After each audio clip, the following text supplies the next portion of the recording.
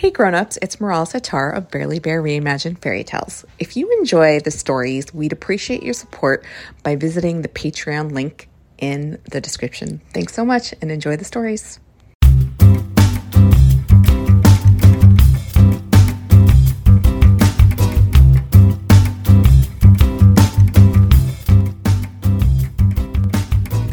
A story of a little girl named Little Red Riding Hood. Once upon a time, there was a dear little girl who was loved by everyone who looked at her, but most of all by her grandmother. Once, she gave her a little hood made of red velvet, which suited her so well that she would never wear anything else. So she was always called Little Red Riding Hood. One day, her mother said to her, "Come, Little Red Riding Hood.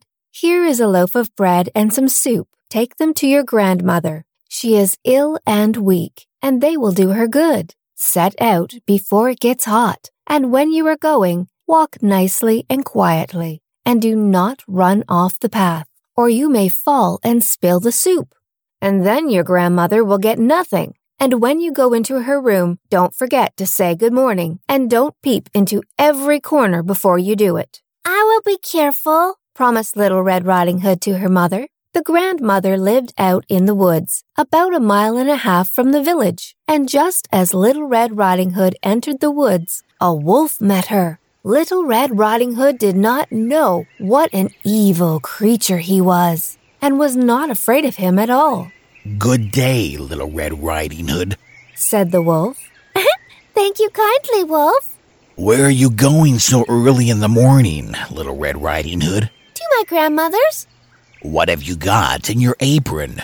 "Some bread and some soup. Yesterday was baking day, so poor sick grandmother can eat something to make her stronger." "Where does your grandmother live, Little Red Riding Hood?" "A little bit further into the woods. Her house stands under the 3 large oak trees. The nut trees are just below it. You probably already know where it is," replied Little Red Riding Hood.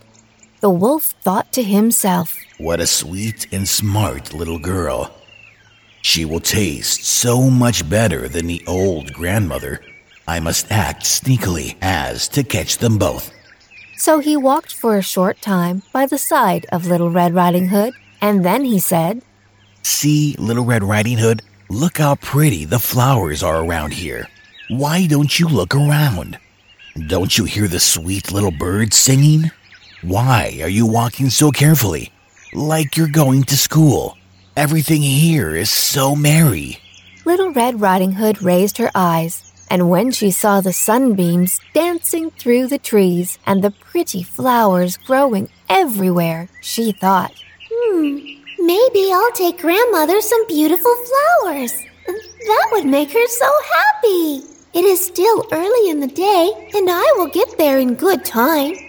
So Little Red Riding Hood ran from the path into the woods to look for flowers, and whenever she had picked one, she fancied that she saw a still prettier one farther on, and ran after it, and so got deeper and deeper into the wood. While she picked some flowers, she also found some beautiful rocks, and collected them in her apron.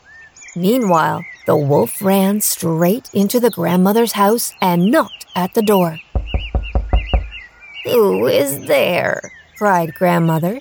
"Little Red Riding Hood," replied the wolf.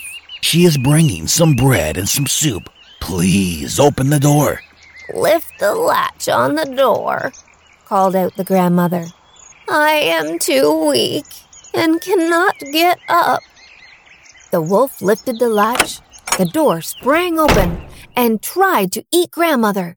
Grandmother felt a sudden rush of adrenaline and locked herself in her closet and fainted.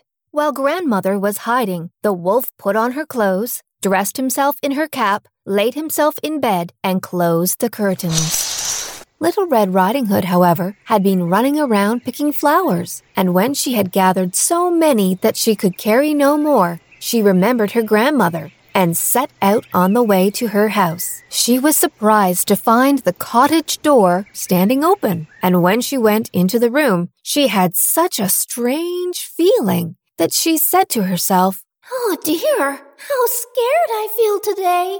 And at other times, I like being with Grandmother so much. She called out, "Good morning!" But her grandmother didn't reply. She went to Grandmother's bed and drew back the curtains. There lay her grandmother with her cap pulled far over her face. She looked very, very strange.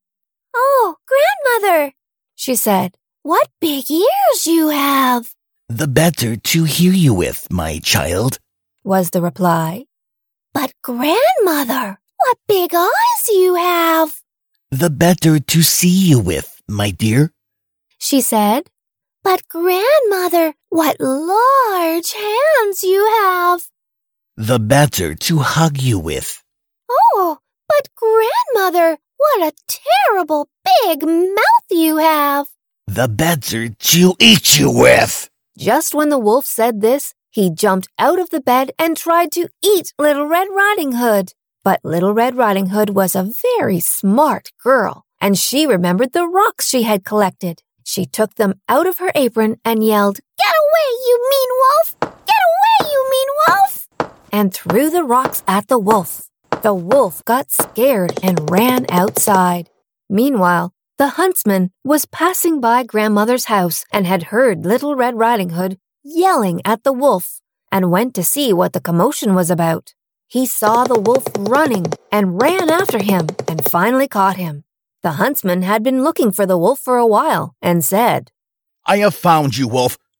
You will no longer try to eat grandmothers and little girls." The huntsman went to find the grandmother and told her, "Your granddaughter was very, very brave. I was able to capture the wolf because she was so smart and resourceful with her rocks. Otherwise, the wolf would have eaten her." Grandmother, Little Red Riding Hood, and the huntsman were all so delighted. Grandmother finally ate the bread and drank the soup and started to feel better. Little Red Riding Hood went home merrily. Everyone knew what a smart girl she was, and no one ever did anything to harm her or Grandmother ever again. The end. Thank you for listening to a Barely Bear production.